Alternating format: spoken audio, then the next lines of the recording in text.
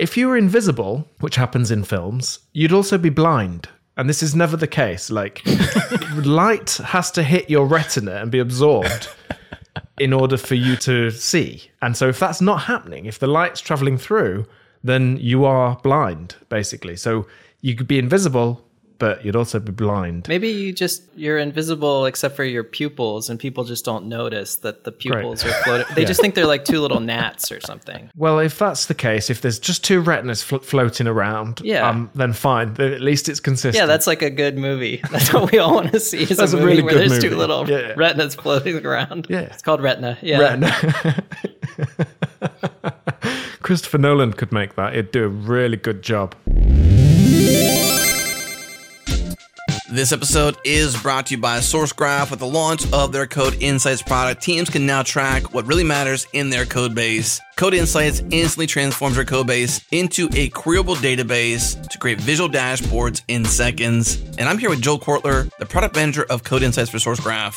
Joel, the way teams can use Code Insights seems to pretty much be limitless, but a particular problem every engineering team has is tracking versions of languages or packages. How big of a deal is it actually to track versions for teams? Yeah, it's a big deal for a couple of reasons. The first is, of course, just compatibility. You don't want things to break when you're testing locally or to break on your CI systems or test systems. You need to have some sort of level of like version unification and minimum version supported, and all of that needs to be compatible forward. But the other thing we learned was that for a lot of customers, especially engineering organizations that are pretty established, they have older versions of things, or even older versions of like SaaS tools they don't use anymore, that they haven't fully removed because they're like not sure if it's still in use, or they lost focus on that. And they're spinning up old virtual machines that they're still paying for, or they're using old SaaS subscriptions they're afraid to cancel because they're not sure if anyone's actually using it. And so getting off of those versions not just like saves you the headaches and the risks and the vulnerabilities of being on old versions, but also literally the money of older systems running more slowly, or the build times, or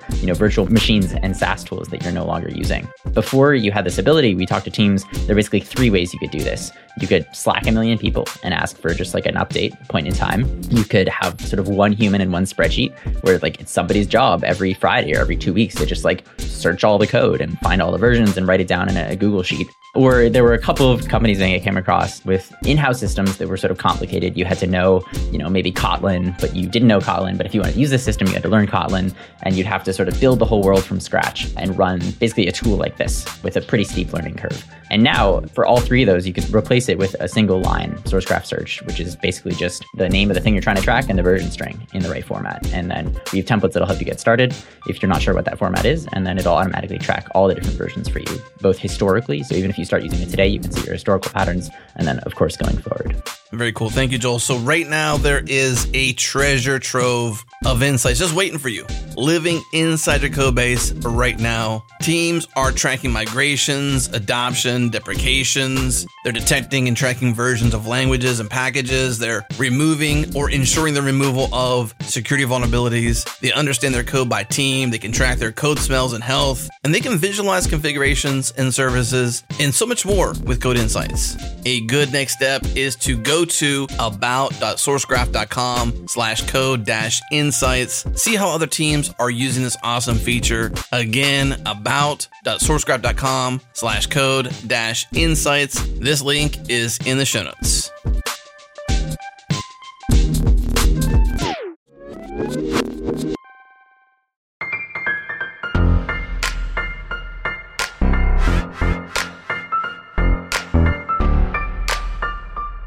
Let's do it. It's go time. Welcome to Go Time, your source for diverse discussions from around the Go community. We record live on Tuesdays at 3 p.m. U.S. Eastern. Subscribe at youtube.com/changelog to be notified so you can be part of the action. And don't forget to follow the show on Twitter. We're at GoTimeFM. Special thanks to our partners at Fastly. Everything we ship here at Changelog is fast because Fastly serves it up super fast everywhere on Earth. Check them out at fastly.com. Okay, here we go. Hello there. Welcome to Go Time. I'm your Matt Ryer, and today we're talking about Go 119, the next major release of Go. Joining me as co-host, it's Golang Johnny. Hello, Golang Johnny. Hello there. I'm happy to be back. Welcome back. Yeah, good to have you back. It's been a while. It's been a minute, yeah. Just had some vacation to squeeze in there, and had stuff going on. So yeah, it's been a minute. I'm glad to be back. Where did you go? I went to Zambia, a country in Africa. It's I'll tell you, I've seen some of the most beautiful sunsets I've ever seen in my life, and sort of hung out with zebras while was having dinner. We went and saw some warthogs and elephants and baboons like hanging out in the middle of the pathway. We went to see Victoria Falls and like truly breathtaking stuff. I mean, it was very, very enjoyable. That sounds amazing. It sounds like a Disney film. Yeah, I mean, yeah, they that's why they usually go to these places to record those documentaries and stuff. That's where all the fun stuff is.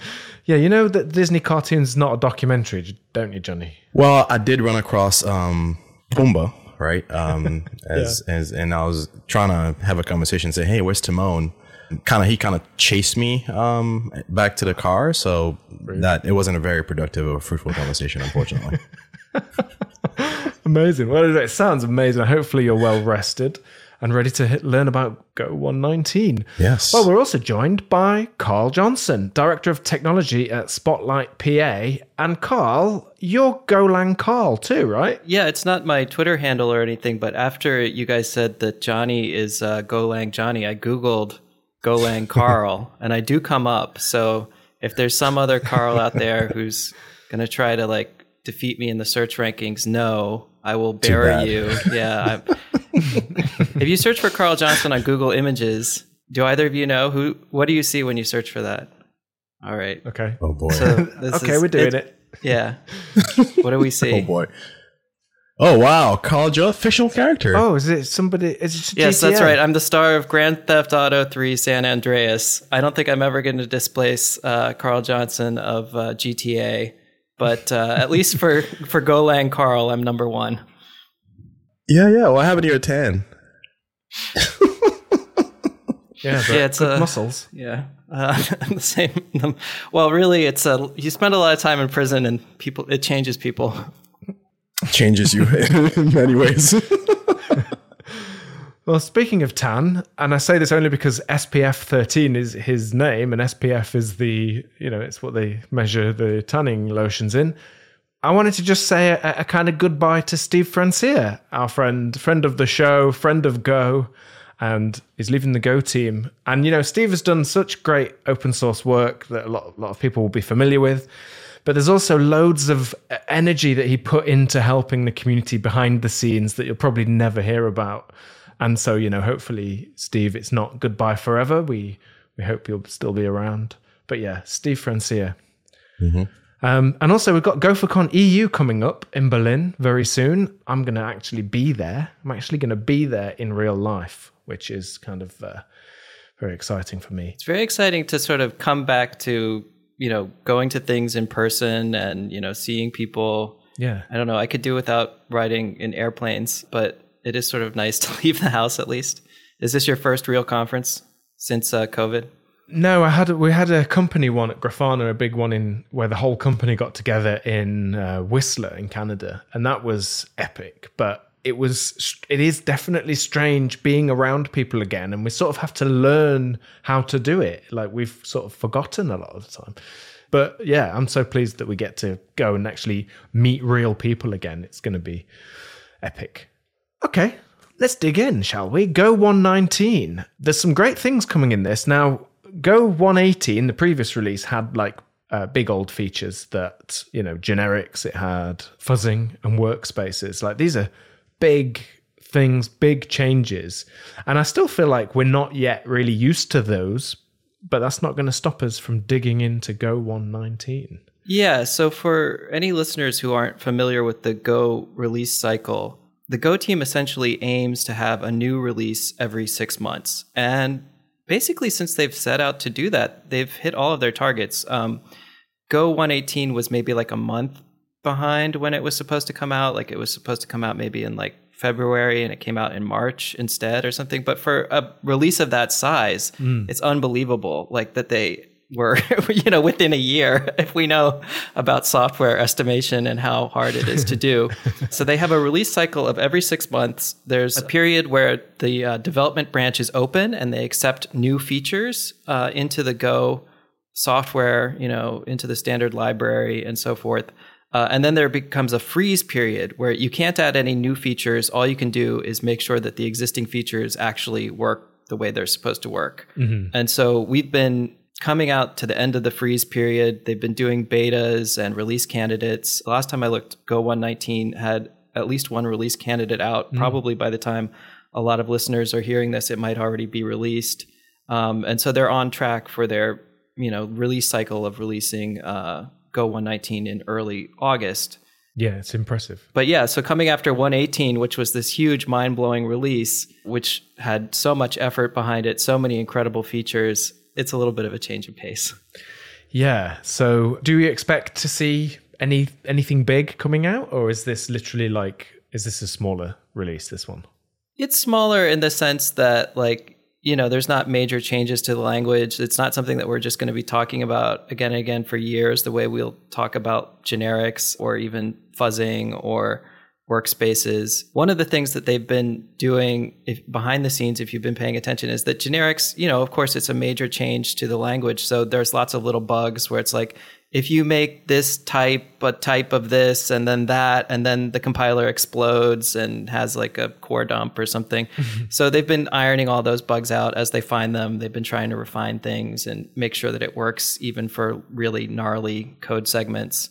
So that work has been going on behind the scenes. But yeah, if you look at Go 119, it's like more of a refinement release. If you guys are familiar with the tick-tock terminology, so there's the idea of for Intel, they would release chips that, I don't remember which is which, but there's a tick and there's a tock. So they would change their chips to be on a smaller scale, and that was either called tick or tock. And then they would make the chips better at the new scale, and that was the other one. And so it's sort of like that. No, I thought you meant the dancing. I thought you meant the dancing kids and animals doing funny stuff. If you're familiar with TikTok, yes. I'm a total nerd. I can't assume that people are familiar with very popular social networks. I was like, Carl, are you on TikTok? Oh, no, what are you doing? Making programming jokes or something? Dancing and talking about Go 119, I hope. Yeah. That'd be fun. Somebody should do it. It would be fun. Lois should do it. Someone will. Yeah. For some, yeah.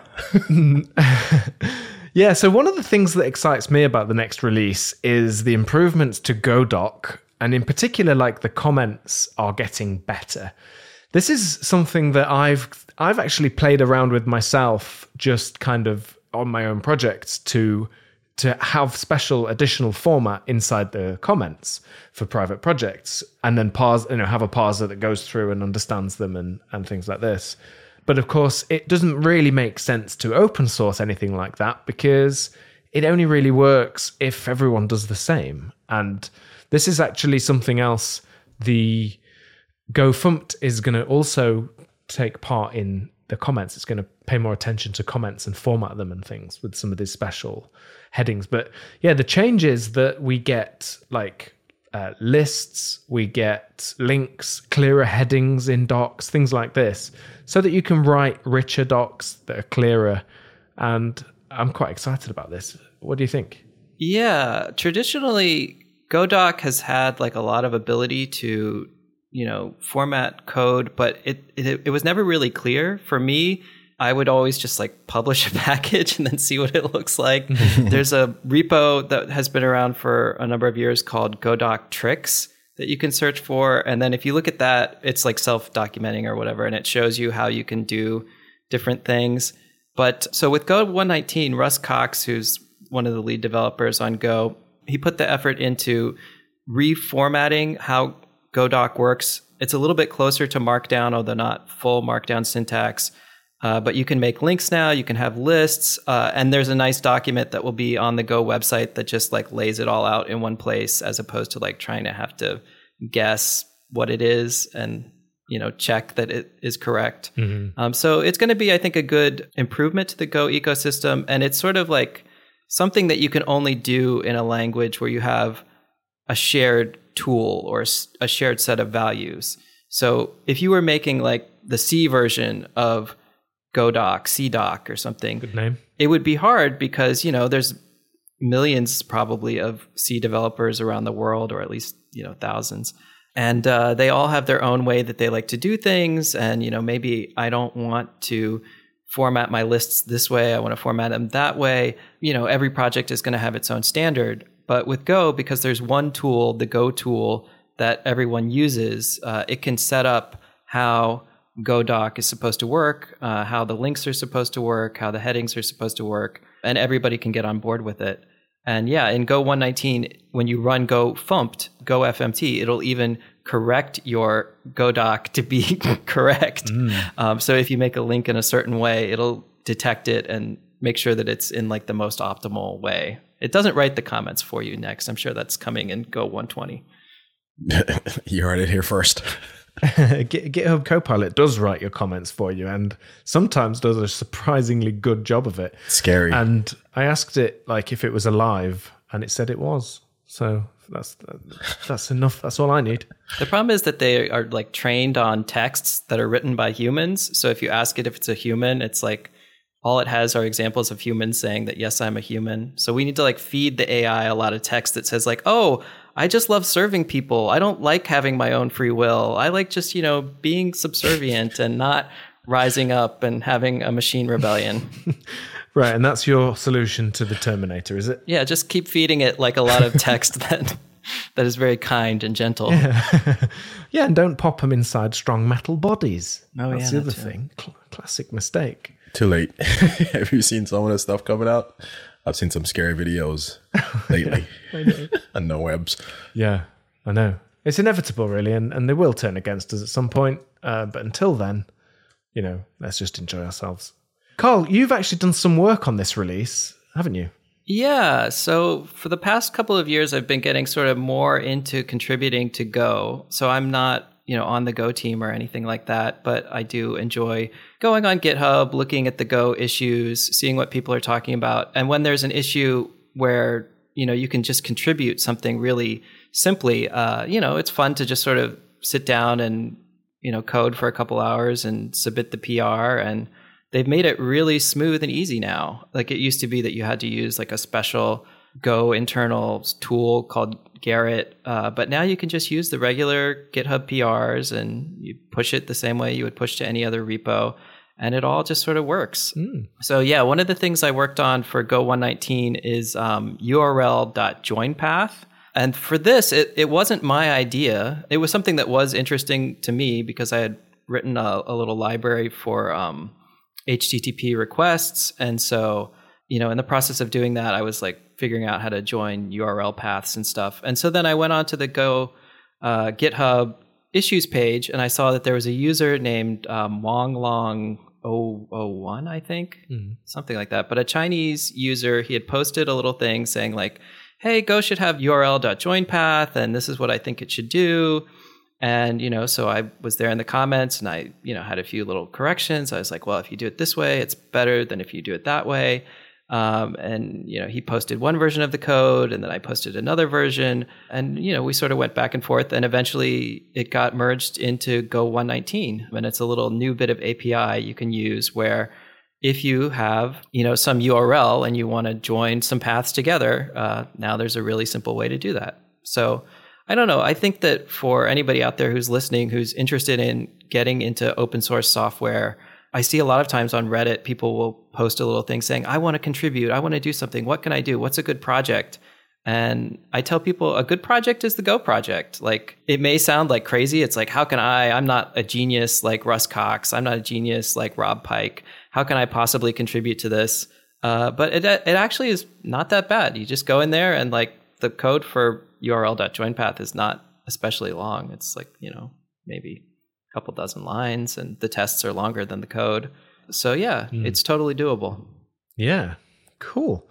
Well, that's very interesting. And I think this is a problem. JoinPath is a thing that I've definitely myself had to do lots of times. And it doesn't always work out, like sometimes there's an extra slash that you don't want. And, you have to sort of do extra work to figure that all out. And so that's a great candidate really for having something that just does it for you.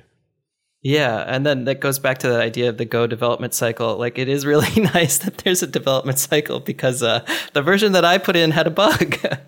But fortunately, one of the beta testers, figured out like, oh, you're using CleanPath here, but CleanPath strips the final slash. So in fact, it shouldn't strip the final slash when it exists. And, it was good that it was corrected.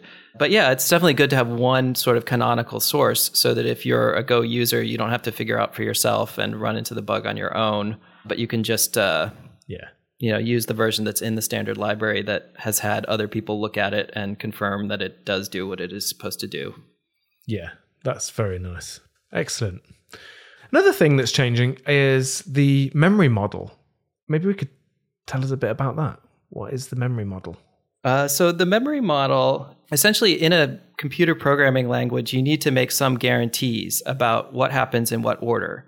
And if you're just sort of approaching it naively, you're like, well, it happens in the order that I write down in the source code. And, I call x is equal to 1, and then I say x is equal to 2. And so first x is equal to 1, and then x is equal to 2.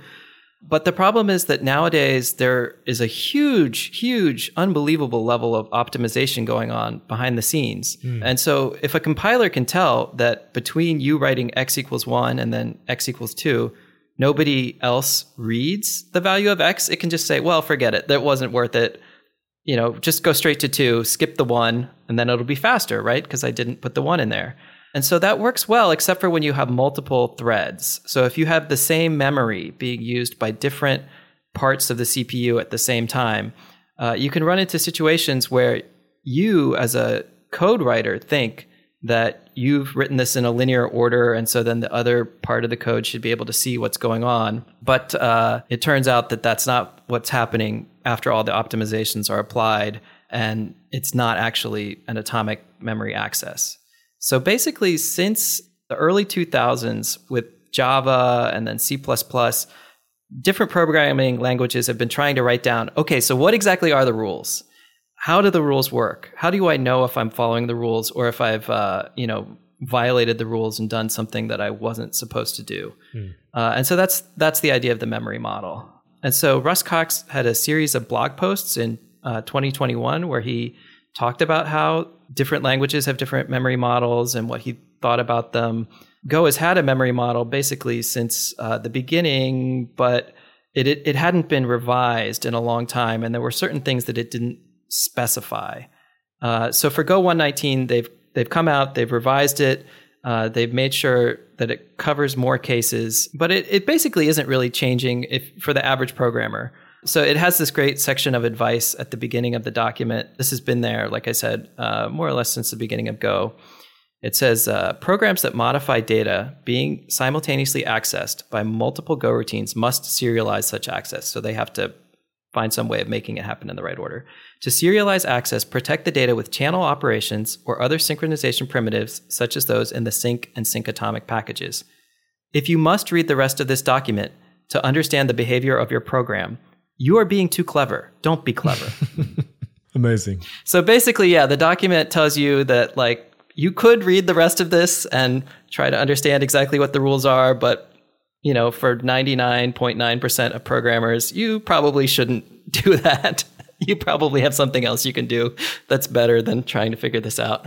That's hilarious. I think that's great advice. By the way, sorry to interrupt. I promise a silver horse just flew by my window. I think it might have been a balloon of some kind, but honestly, it's the weirdest thing I've ever seen. Either that or I'm having a stroke. But a silver horse just flew outside the window. Okay, well, and so along with the memory model, then we're also getting new atomic types. Right. Now the sync atomic package defines extra types like bool, int32, int64, the unsigned integers, pointer, and a pointer type. So this is going to help us. I mean, to be honest, the bool one is, for example, I've used just an int before and just had, but it's not as clear because it could be any value. And so you lose a bit of that sort of safety there. But now we can be more specific about the types that are atomic. Yeah, this is it's one of those nice quality of life improvements. So we've had the ability to atomically load integers, again, for years going back, I don't even know, probably to the first version of Go. But if you wanted to have a bool, you would just sort of have to have a convention of saying, all right, when it's 0, it's false, and when it's 1, it's true, or the other way around. But now there's a nice convenient atomic.bool. And then there's atomic.pointer, which is, believe it or not, the first time the standard library has generics. Oh, is it? So generics, they came in Go 1.18, as we were saying, so last March. But as part of putting generics in, at a certain point they said, look, this is a huge change to the language. We're doing so much work behind the scenes. We don't want to also change the standard library at the same time because we don't yet know what's a good idea for an API and what's a bad idea for an API because we haven't really used it. We haven't used it because it hasn't existed. And so what they did instead is they made, a package that's just on the internet at golang.org/exp. You can go out there and you can get the experimental packages. And so there's an experimental slices package, an experimental maps package, and different things. But they haven't actually changed the standard library to use generics until now. And this is the first time. If you use atomic.pointer, it's a generic. So it can tell what your pointer type is and ensure that you're always using the same type for your pointer. And you don't start as an int pointer and then change it into a float pointer or something by mistake. Yeah. Yeah. So again, it's about that type safety. And I kind of love how careful the Go team are about changes like this. So I really appreciate that they're taking their time because, once something's in the standard library, because of the backwards compatibility promise, it's there for good. So I'm really pleased that they do that. And that's so interesting to think that you can create that atomic type now pointing to something and make that strongly typed.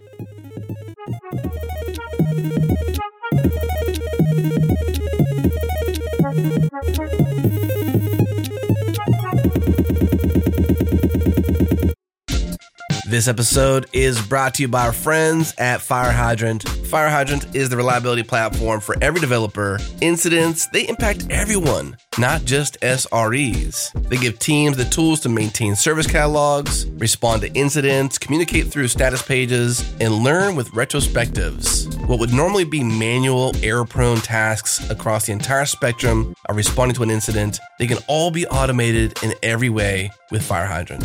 They have incident tooling to manage incidents of any type with any severity with consistency, declare and mitigate incidents all from inside Slack. Service catalogs allow service owners to improve operational maturity and document all your deploys in your service catalog.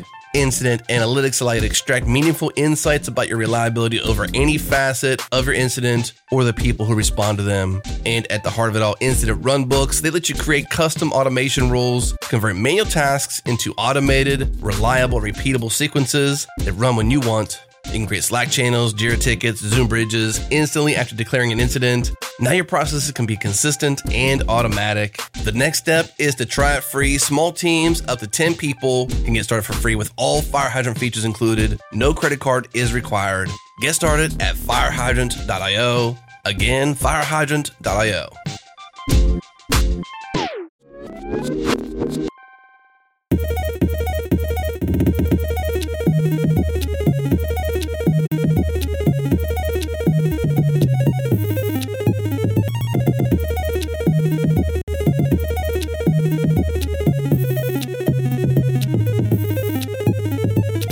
So staying with memory, what's this soft memory limit that I've read so much about, Carl?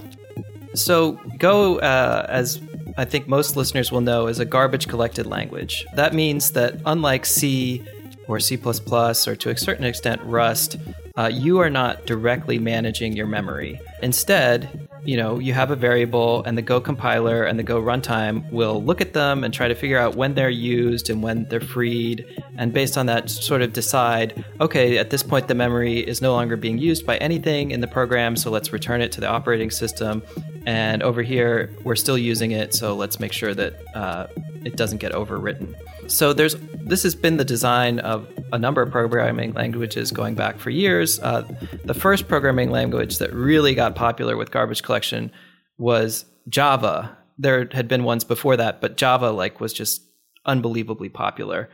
And so for Java, with their garbage collector, it was being used in these different situations where people had different requirements. Do you need the garbage collector to run predictably, or do you need it to run quickly, or do you need it to run thoroughly? And it's a very difficult trade-off. And so Java had a lot of different ways of tuning your garbage collector, of changing the algorithm it's using, of changing when it's doing what.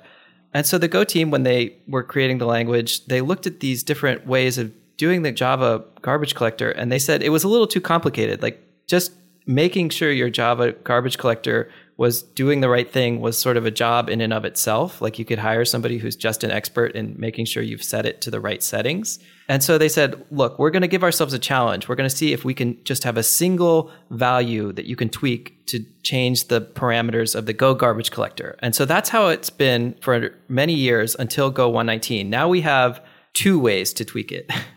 So the first way of tweaking the Go garbage collector, which has been there since before, is you can say what percentage of new memory there is versus old memory. And when the percentage gets too high, it'll trigger a garbage collection event.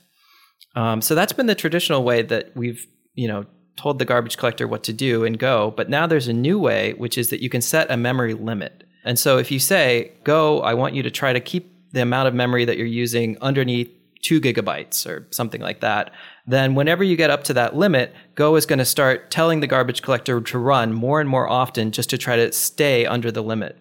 Now, you have to be careful because, maybe there's just no way of getting under the limit. You've really just allocated so much memory that it doesn't matter what you do, you're never going to get under the limit. And so then, there's still like issues to be tweaked with that. But the way that it's designed now, as you approach your memory limit, it will run the garbage collector more and more until it's eventually running about half of the time. And once it starts running about half of the time, it'll say, look, forget it. It doesn't matter if I run more. I'm not going to be able to get under the limit. So this opens up Go for use in a lot of applications where you couldn't use it before. So like on a mobile phone, a lot of the mobile phones, they have a lot of memory. They have gigabytes and gigabytes of memory, but they also have a very hard limit on how much you can use at one time. And if you go over the limit, then your app just crashes and, it sends you back to the main screen. So I think this is very interesting because it could be that this will lead to people using Go more in mobile development and different situations where the memory limit is something important. And before there wasn't a good way of saying, hey, make sure my app doesn't crash. Make sure I stay underneath however many gigabytes. Yeah, and Twitch did something that they sort of hacked it a bit, didn't they? Yeah, so I said before that the old knob that we had for controlling garbage collection was based on the percentage of new memory versus old memory. And so Twitch had this really funny idea where they said, what if we just allocate a bunch of memory that we don't need and let's keep it around? And they called it memory ballast. It's like we're gonna allocate a gigabyte that we don't need just for good luck. But basically, what that did was it sort of tricked the garbage collector into thinking that, oh well, you've allocated 300 megabytes of new memory, but you still have that giant 2 gigabyte slab that you're not really using. So I'm not going to trigger for another little bit. So it was just sort of a kind of funny way of tricking the garbage collector into triggering at different times. But I think with the soft memory limit now, that should hopefully be obsolete because it was definitely, it's one of those hacks where it's like, it's genius and it's idiocy at the same time. You're like, I can't believe somebody thought of something this clever. And also I can't believe somebody thought of something this stupid. Yeah, simultaneously. It's like, you're so proud of them for figuring it out, but also you're like, you're just allocating memory for no reason. It doesn't do anything. It's just there for good luck. Okay, Carl, this one I didn't quite understand, and I haven't run into this, and I think I've probably got code out there that has this same bug in it, but there's a new absolute method, abs, on a time duration, and this is different to you just doing it yourself, isn't it? Yeah, so this is a bug that bit me in production, and so then after I had been bitten, I was sort of thinking like, oh, this is so annoying. How did this happen? How can I prevent it from happening again? And then I realized I could open an issue on the Go issue tracker and see if I could fix this issue for other people. So essentially the problem is that a time.duration underneath the hood is just an int64, right? Like it's just a regular number and it records the number of nanoseconds since some epoch. I guess it's not even from an epoch, it's a duration. So it's just an absolute number of nanoseconds. Right? Well, I guess the problem is it's not an absolute number of nanoseconds. It's just a number of nanoseconds. And it could be positive or it could be negative. And then it turns out that the way that integers are stored in computers, there's always one more negative number than there is positive numbers. Like, it's just like a weird computer fact that you learn in college where they're like, oh yeah, the way we store numbers, we always make sure that there's like one more negative number than positive numbers. And so it mostly doesn't matter, except for if you have two time.times and you want to know, are these two times within, let's say, a minute of each other? So that was the thing that I needed for production. I needed to know if I was posting this, within a minute of each other, let's not trigger the alert twice. But if it's more than a minute, then you can trigger the alert again. So I took the two times and I subtracted the one time from the other. Once I subtracted the two times, if the duration I got back was negative, I converted it to positive, right? And then if it's less than a minute, then it was within the time. And if it was more than a minute, it was outside of the time. Well, the problem was, like I said, durations are just stored as integers, and there's one extra negative second that can't be represented as a positive second.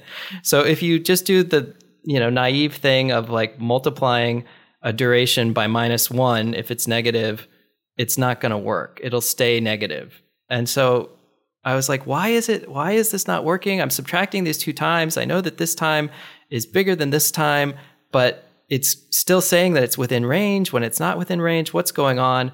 And so time.duration.abs or .abs, it's a new method. It's on duration. All it does is if you have a time and it's positive, it doesn't do anything. If it's negative, it converts it to the positive time unless it's that one extra second, that one extra nanosecond that can't be converted to positive, and then it converts it to the closest positive value that it can. So it's just one of those weird little things. Like, I got bit by a bug. I was like, this is so annoying. Why did this happen? How do I make sure that somebody else doesn't have the same bug that I had? Yeah, that's really interesting. So just to summarize that, because it's just an int64 under the hoods, under the covers, there are more negative numbers. And so you can't just rely on doing the absolute that you would expect. And so this method does it properly. I like that. And I think anytime there's weirdness at the edges, it's very difficult to find them, because probably in all your test code, you're putting in numbers that really make sense and you test it all, what you think you're testing it all kind of perfectly. And so you can miss those edges. And I think like fuzzing probably may help even with things like this. It probably wouldn't in this case, because you wouldn't think to use a fuzzer probably in this bit. So yeah, I find these kinds of methods really helpful. Yeah, this was before Go 1.18, so the fuzzer didn't exist. Or I guess there was there were ones that were not in the Go tool that I could have been using. But yeah, it was a very annoying bug, because if you had the same two values and you just flipped them, and you, instead of subtracting A from B, you subtracted B from A, then suddenly the bug went away. And it's like, am I going crazy? Am I taking crazy pills? It says that they're within time if it's A minus B, but not if it's B minus A. Johnny, tell me, you wanted to talk about generics. Yeah, it's kind of hard not to, given that, it's the new and shiny toy that we all have in our hands. With really this just a single use of generics and the 119 release planned to just a single standard library package. I think the significance of that, or how little generics is being used, it kind of shouldn't be sort of a loss on people. I think, if you remember the talk that Rob and Ian gave at GopherCon, when they introduced officially generics last year, the advice was sort of don't go crazy all at once. Sort of let's give ourselves as a community time to understand sort of use cases. Let's find the sort of the edge cases, the good uses, the bad uses and whatnot. Obviously, we have to use generics to get to discover those things. But the fact that the standard library is not rushing to implement these things is a testament to that sort of philosophy they're taking with the standard library, right? So the generics is a big change to the language, and the Go 1 compatibility promise is still being what it is today, and to this day, after such massive changes to the language, is really one of the things that I like most about Go, right? You don't have to sort of really change the way you write Go for that. There's been over 35 changes to the standard library coming in 119, and I'm sure there'll be more and more as we go with future releases. But it's that I think we should sort of all take a lesson, right, from that careful approach that the core team is sort of taking to sort of a sprinkling, as it were, generics all over the place. So yeah, definitely something that definitely wasn't lost on me, and hopefully it's not lost on the community either. Yeah. So, but what about, like, I thought when generics would land, we'd get some common sort of obvious things solved for us, like, you know, a slices package that does slice operations, but in a strongly typed way, things like this. But we don't see them yet, do we? Not yet. I think, as Paul mentioned earlier, the experimental package, so the Golang.org/x/exp has some things in there related to generics, the constraints package, for example, which definitely has featured in tutorials and talks and whatnot since the release of generics, is one example where there is sort of, you're starting to see some things that should be common, right, across, all implementations for the use of generics, right? Having basically, you're starting to gather these things into certain places that make sense. So, like, if you're going to be writing your own constraints, basically it makes sense that the standard library would provide a standard set, right, for integer and float and ordered, anything, and having built-ins, right, like comparable, right, and things of that nature. These are things that I think are going to continue to surface. I think you're going to get sort of a swelling of these sort of common patterns, right? Common set of things that both the community and the core team are going to sort of discover and sort of bubble up. But they're going to find their way through the whole experimental process, right? Basically making their way from Golang.org/x into the standard library proper. And maybe you might even see some new identifiers getting, some built-ins getting added to the language as well. It's all experimental at this point. So again, basically taking a very sort of deliberate approach. And people are going to write their own, until the standard library gets some of these things, until the language itself gets some of these things, people are going to write their own sort of implementations for the use cases you've given, like having, being able to deal with maps and slices in a certain way, right? Data structures are going to basically see a huge benefit from the use of generics, right? Like, how many ways do you want to implement? I mean, you want to be able to implement, a binary tree that can work with, different things. You want to be able to work with the linked list or some hash, some set, or some these sort of common sort of data structures. They could definitely sort of use a touch of generics here and there. People are going to create their own libraries for these things, right? So as we've seen in the past, we can expect the community to come up with there will be some popular packages that use generics that provide some of these sort of basic data structures and things like that. And over time, you may see the core team sort of take a page from these things and sort of implement sort of standard library proper versions of those things. So just basically from where I'm sitting, just give it time, allow people to find, to bump against the guardrails a little bit.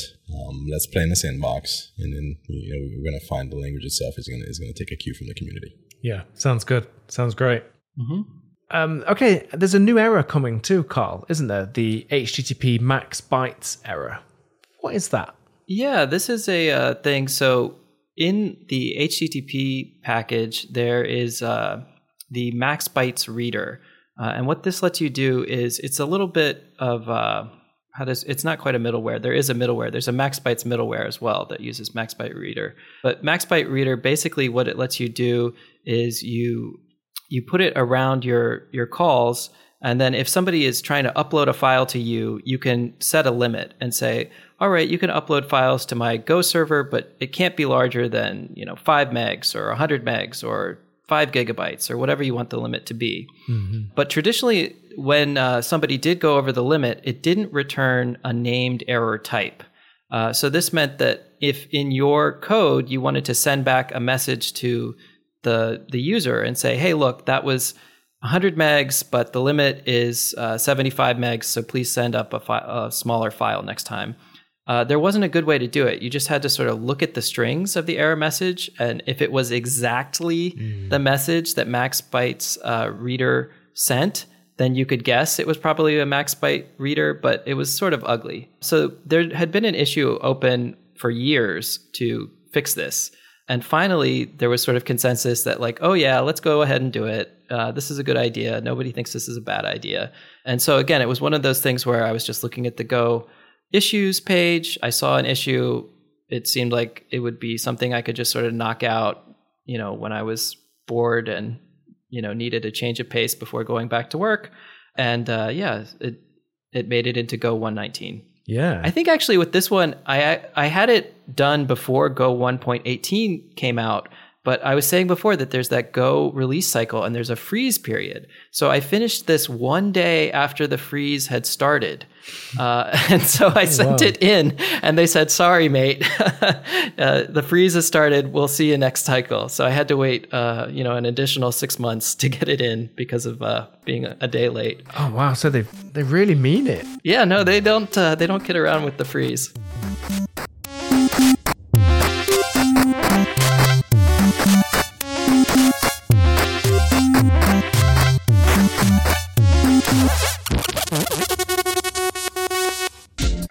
This episode is brought to you by our friends at Acuity, a new platform that brings fully managed Argo CD and enterprise services to the cloud or on-premise. And I'm here with two of the co-founders from Acuity, Jesse Suin and Alexander Matyusenchev. So the Acuity platform is in beta right now. You guys have some big ideas you're executing on around Argo CD, managed Argo CD, Kubernetes native application delivery, and the power of GitOps. Help me understand the what and the why of what you're doing right now.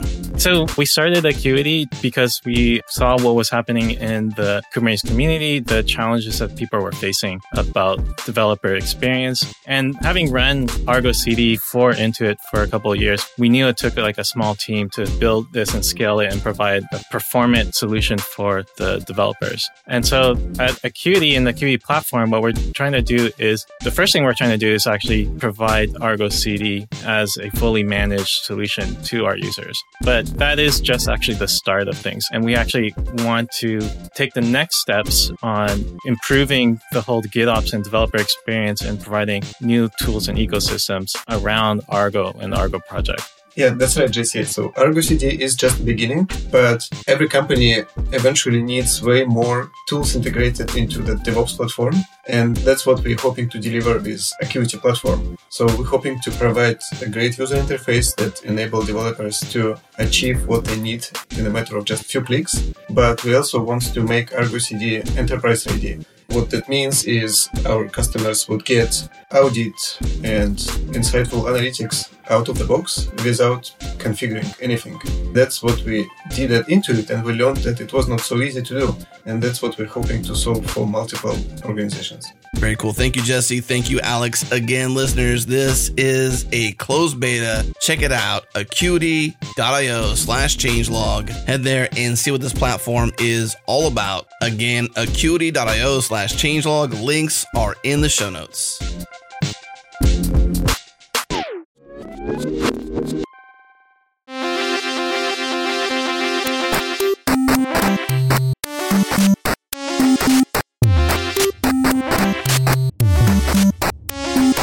Yeah, so they mentioned that hack of checking the actual string, and I've run into this myself before, and actually run into a bug where the string I was checking from the error, it worked on my machine, but then for some reason it ran on a place where the language was different, and the error message itself was coming from the operating system.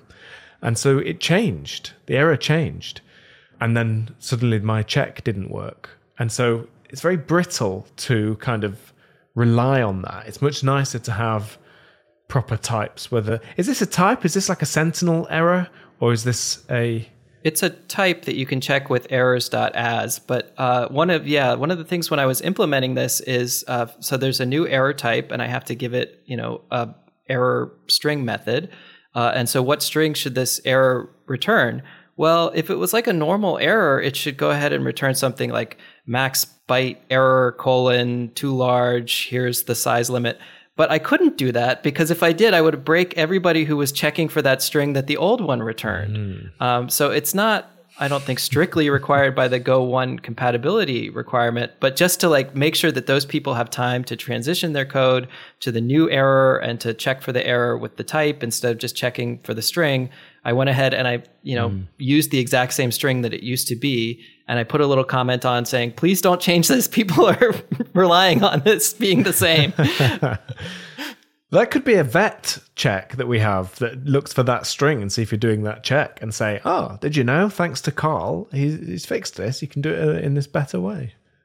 Yeah, I mean, I feel like I was just like the last person in a chain of, like, if you go on GitHub and you look at the issue for this, you can see so many people, there with the exact same idea saying like, hey, this should really be a type. It's kind of a pain that I have to like check for the string. It's brittle. It's going to break. And so actually what turned me on to the issue was I read the book Let's Go Further by Alex Edwards, which is a great book for just learning how to make a Go HTTP server. And, I was just sort of reading through that and looking at the different things. And at one point he says like, oh yeah, here you have to do the string check because there's no type for it. If you think this should change, go to this issue. And he had the URL right there in the book.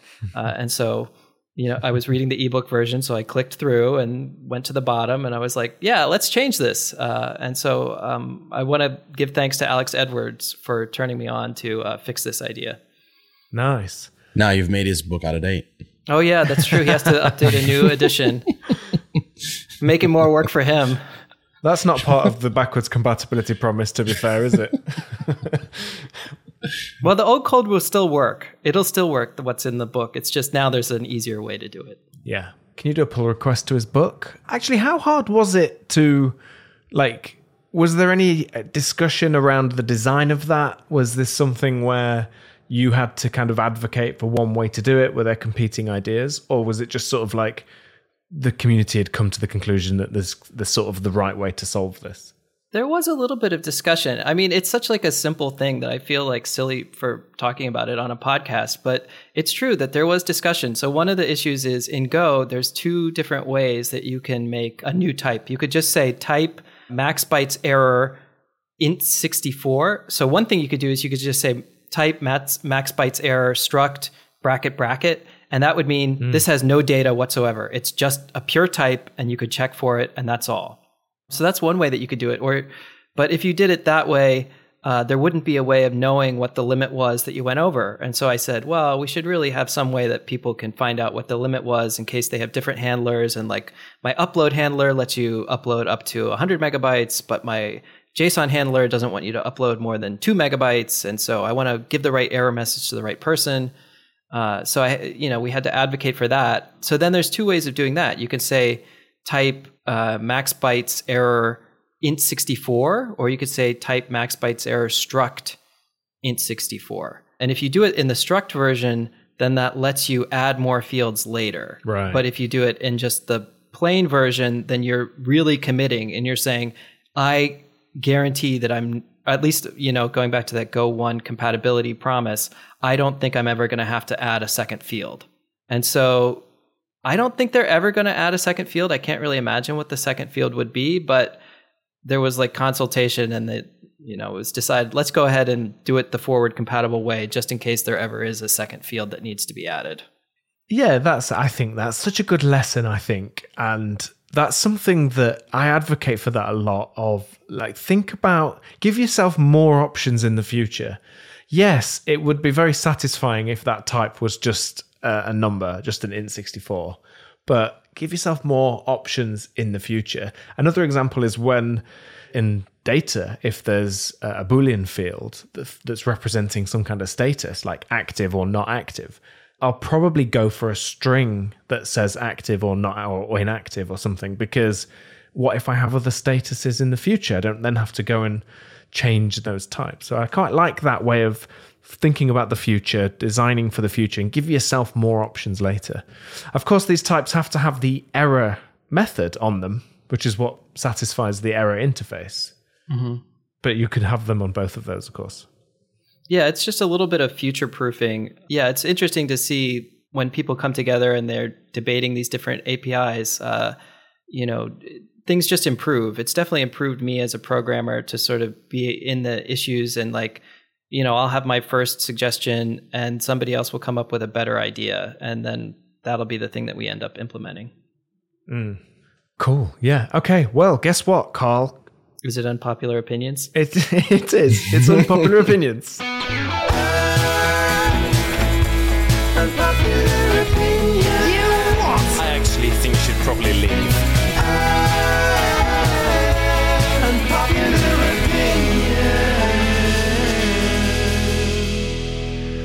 I could have done with the max bytes error earlier because I had too much dinner. That's my unpopular joke. Carl, do you have an unpopular opinion for us today? Yeah. So the last time I was on the show, as you know, if your opinion is popular, you are forced to come back on until you get an unpopular opinion. So last time I was here, I had the unfortunately popular opinion that the government should pay people to do open source software. So this time I think I'm really going to be unpopular. And my opinion is that Twitter is literally a hive mind. What do you mean? So I don't know. Maybe Twitter will like this. I think that maybe Twitter people will like this. So I've been reading this science fiction book by the author Adam Roberts called The This, and it takes place in the near future. There's a new social media network. It's similar to Twitter, except for you have like a little implant that you put into the roof of your mouth that connects to your brain, and it lets you post, wirelessly, without using your hands or your eyes or anything. So it turns out that if you just make the speed of posting on Twitter a little bit faster, it creates a global hive mind that takes over the universe. So reading this science fiction novel really just made me like sit back and say, wait a minute, what is it about Twitter that I like? What is it that when I'm on Twitter, what am I doing? Why do I enjoy this? It's not like something where you go on Twitter and you're like, oh, I was laughing out loud all night because I was reading these great jokes. Or you're not like, I was crying because I was reading about the sad things happening in the world. Or it's like, I was so fired up and angry that I went out there and I, did a protest or something. It's like you're just you're feeling all these emotions, but it's like really, you're just blipping in and out of the different feelings. And so, but it is addictive. So like, what is it that's addictive about it? And so what I've decided is that the reason it's addictive is because you're participating in a hive mind. And that's just like, it's nice to be a brain cell in a larger brain, but I don't know. I've sort of decided to try to be more individual, at least for now. Well, good for you. I was just going to agree that it is like a hive mind, but then I realized I'm really not helping. No, I got to come back again if this is popular. Will I never escape? Yeah, interesting. I mean, with the algorithms, of course, like it's probably many hive minds, I suppose. And this is where I think it really does get dangerous, where, as we know this phenomenon where these echo chambers get created, you really end up following people that just agree and support your perspective. And then you stop listening to other views, or you see the other views through this distorted lens where, it seems evil or bad or whatever. And in the real world, if you meet somebody that has like a view that you would think is an absurd view, if you meet them in the real life, you don't that same effect doesn't happen. Yeah. So I do think that it's something that we have to be really careful with that. Yeah, even for programming languages, there's something about being on the internet that pushes you to extreme. And it's not just that like I enjoy programming in Go, but like Go is the best and people who program in other languages are losers and how dare they, and I'm going to, throw dog poop at their house until they change. I don't know. It gets out of control really quickly on the internet, and it's hard to explain why it is. And so I think the theory that it's because you're in a hive mind is as good as any other theory. Oh yeah, I'm into it. Interesting stuff. Well, let us know on Twitter if you agree or not with Carl. We'll be actually, to be fair, we do poll these and sometimes they're split. But What I have noticed is when, like, you've made a case for that, what happens is the way that it goes out on Twitter is they'll play a clip of you making that case and then they ask people to vote for it. And very often people will agree because, you make the case very articulately. And basically when you hear someone say something, that's what you then believe now. I believe that now. So we should check ourselves. Like we're all vulnerable to it. And then we think we're not, that's even more dangerous. We are all vulnerable to this effect. So thanks for the warning, Carl. Yeah, we'll all get sucked into that hive mind. Johnny, I hope yours isn't quite so dystopian. I don't know. It could be, depending. I mean, if I make the case that it is dystopian, maybe you'll start thinking it is dystopian. I already do. Yeah? Yeah, I'm in. I haven't even heard it. So, over the years, I've found this one thing to be true, like across all of the projects I've ever worked on. You want to guess what it is? Oh. Don't cheat and read the show notes. Okay, yeah. Okay. You have to use the keyboard to. No, you don't even have to use a keyboard to put the code in. You cover the key you want, which is counterintuitive on a keyboard. You're hiding the one that you actually are going to end up with on the telly, and is it that? Close. But no, I was thinking more of I've always ended up regretting using a Boolean to keep track of data when I could use a timestamp. A timestamp? Yeah, exactly. Well, not like a string. Yes, rather than storing like for example, is active, right? Or active or whatever it is, like storing that and storing a true or false or 1 and 0, whatever it is in database. You just store the 5th of January 1971. Yes, I store the timestamp. I store activated at or active at or whatever, something, because that gives me more information. Because I know if there's a real date in there, right? I don't have to keep track of 2 pieces of information. I don't have to keep track of, it is active, and now let me go find out later on where do I store when it was last activated or even deactivated, right? I can just use one piece of data that communicates both pieces of information to me. Oh, I see. So yeah, that's really interesting. Don't use a Boolean when a timestamp will do.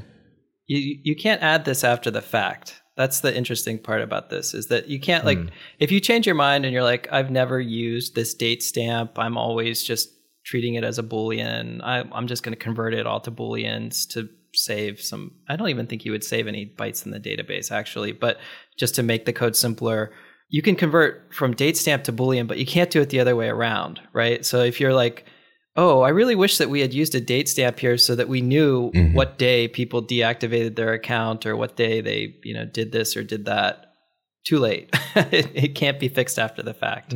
Right. That's why at this point, usually whenever I see, like a Boolean use in a PR or, in the early phases of a system design, like I think basically any sort of a ERD or data model that I'm seeing where I'm seeing Booleans, I'm like, could this be a timestamp instead?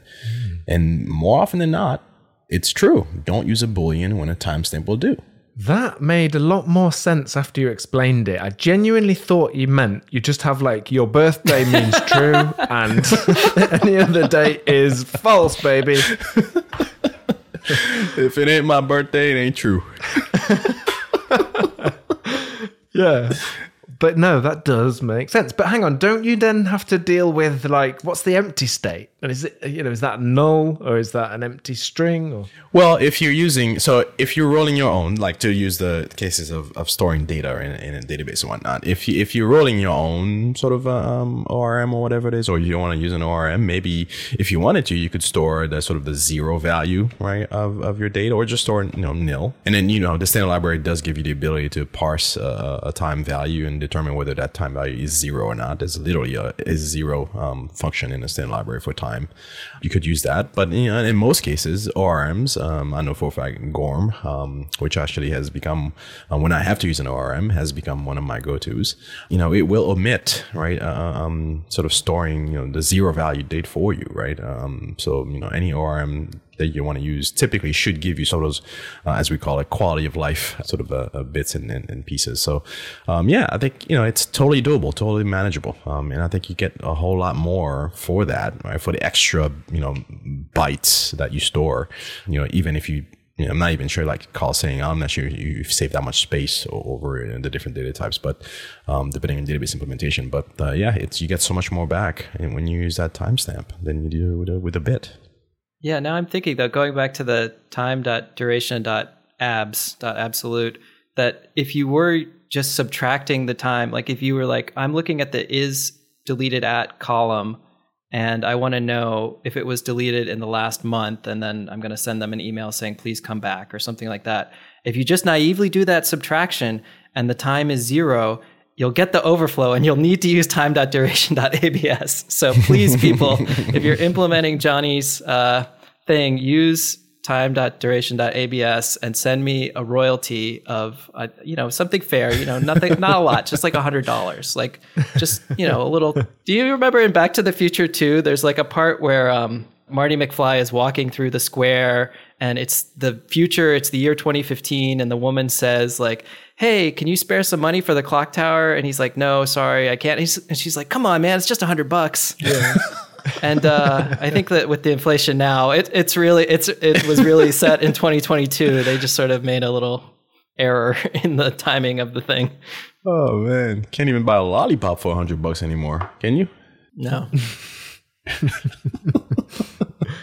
Yeah, I also like how in Back to the Future when he goes back and like someone dies in the past, then he looks at the Polaroid he's taken and it's kind of like half fading away. And it's like, so at some point there was a semi-transparent tombstone was there. But to be fair, you would take a photo of that if that happened. Like, yeah, it takes time to cascade through the effects, but I don't know. I love that. They're probably my favorite films. Don't look at Back to the Future to reason about time. That's yeah. Don't do that to yourself. Primer you want for that. I don't know if you've seen Primer. There's also a Spanish one called Time Crimes, which is another one of my favorites. I really recommend that. Time Crimes. And actually, The Adam Project is a more recent one, which is kind of like more family-friendly movie, but time travel. To be honest, I like any film with time travel in it. And it can be a really bad film, and I'll love it. But for some reason, if it's got time travel in it, I'm in. So have you seen Tenet? You should see Tenet. Yes. Because that's a mind trip right there. Yeah, that's a good one. You might have to watch it a few times. Yeah. Can I give my complaint? This is like the nerdiest possible complaint that somebody can have, which is that, okay, so Star Trek. Are you sure it's more nerdy than storing a timestamp instead of a Boolean? This is so bad. So Star Trek, right? Okay. They've done 1 million time travel episodes. And in the Star Trek time travel episodes, the rules are always that like at the end, you have to sort of get things back to where it was or close enough. There can be like little changes, but nothing big. But then they had the Star Trek quote unquote reboot movie, which was not a reboot movie. It was a time travel movie. And in that movie and only that movie, they traveled back in time and made a second timeline. And it's fine. Like you can have time travel rules be that when you go back in time, it creates a new timeline and then there's 2 things. And so it's okay to kill your grandfather because that's just a different timeline. That is fine if you want that to be the rules, but that's not the rules of Star Trek. Yeah. If they wanted to reboot and say, okay, it's a new thing. It looks like Star Trek, but it's a parallel universe where there's like different things. That would have been fine too. Like, I think everybody would have been happy. There's like 1 million Batmans. Nobody thinks that like the Batman in Batman 1989 has to like have some relationship to the Batman in the animated series. They could just be 2 different universes. It's fine. Yeah. But then for Star Trek, for some reason, they're like, let's make it a time travel movie and let's make it not use the rules of Star Trek time travel. Yeah. It just makes me crazy. Yeah. It's my nerdiest complaint about movies, I guess. Nice. But then all the other movies in Star Trek, like it's not like they don't do time travel in Star Trek. They do it all the time and they have very consistent rules except for that one movie. Yeah. That is quite nerdy, I'll give you that. But I'm with you actually. If there's contradictions in films, then I'm just out. And that does apply to time travel films. But there's things like anytime there's like a horror film, and my partner loves horror films. She's always like, she loves watching that. She loves that whole genre. But if there's like someone's grabbed by a ghost and they're being pulled through the house or something. So at that point, whatever else is going on, at that point, you can physically interact with this thing, whatever it is. Mm-hmm. So you should be able to attack it.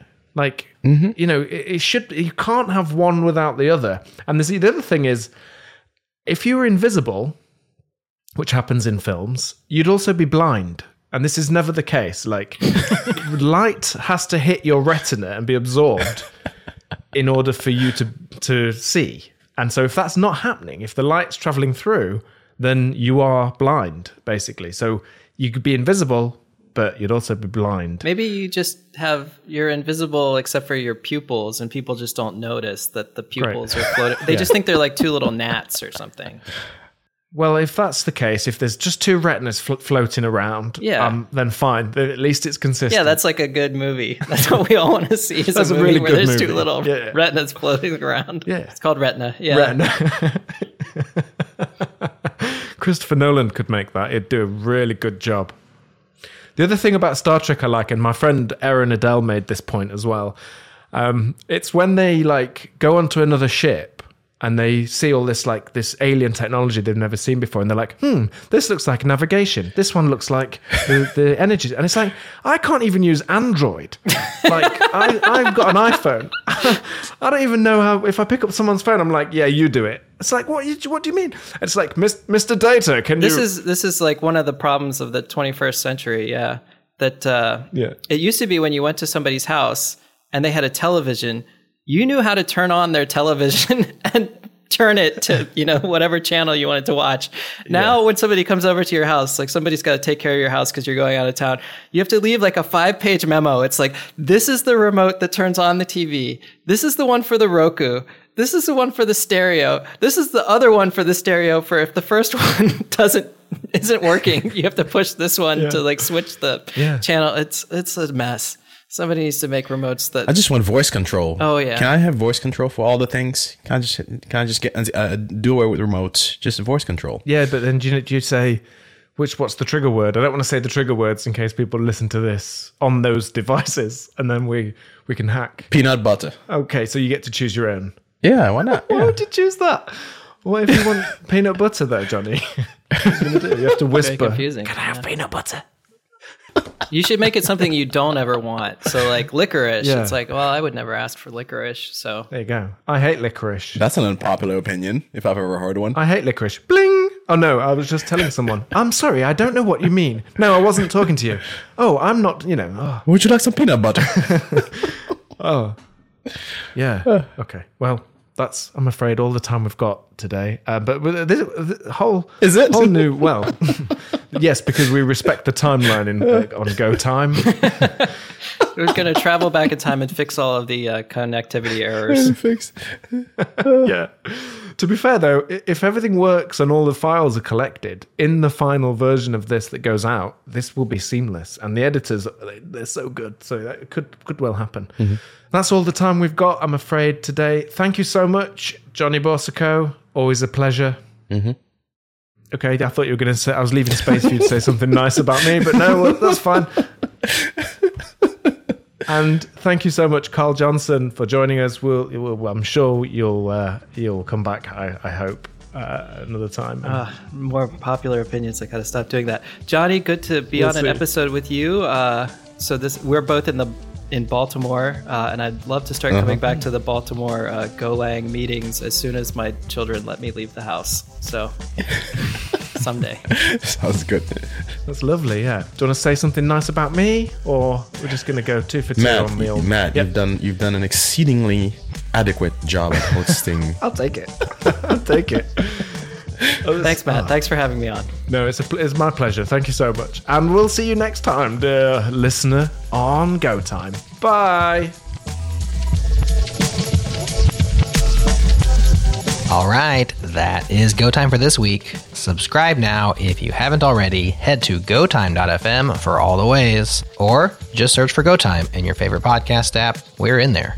If you like the show, please do tell a friend. That would be pretty cool. And if you're a diehard Go Time listener, check out our membership program so you can directly support the show, save some time by ditching the ads, get a little closer to the metal with bonuses and extended episodes, and other goodies. Learn more about it at changelog.com/++. Thanks again to our friends at Fastly. Bandwidth for all of our shows is provided by Fastly. To the mysterious BMC for making sure our music is always banging, and to you for listening. We appreciate you. We are playing our award-worthy game show at GopherCon Europe. Yep, it's time to find out what the Gophers say. If all goes well, we'll have that episode ready for you next week.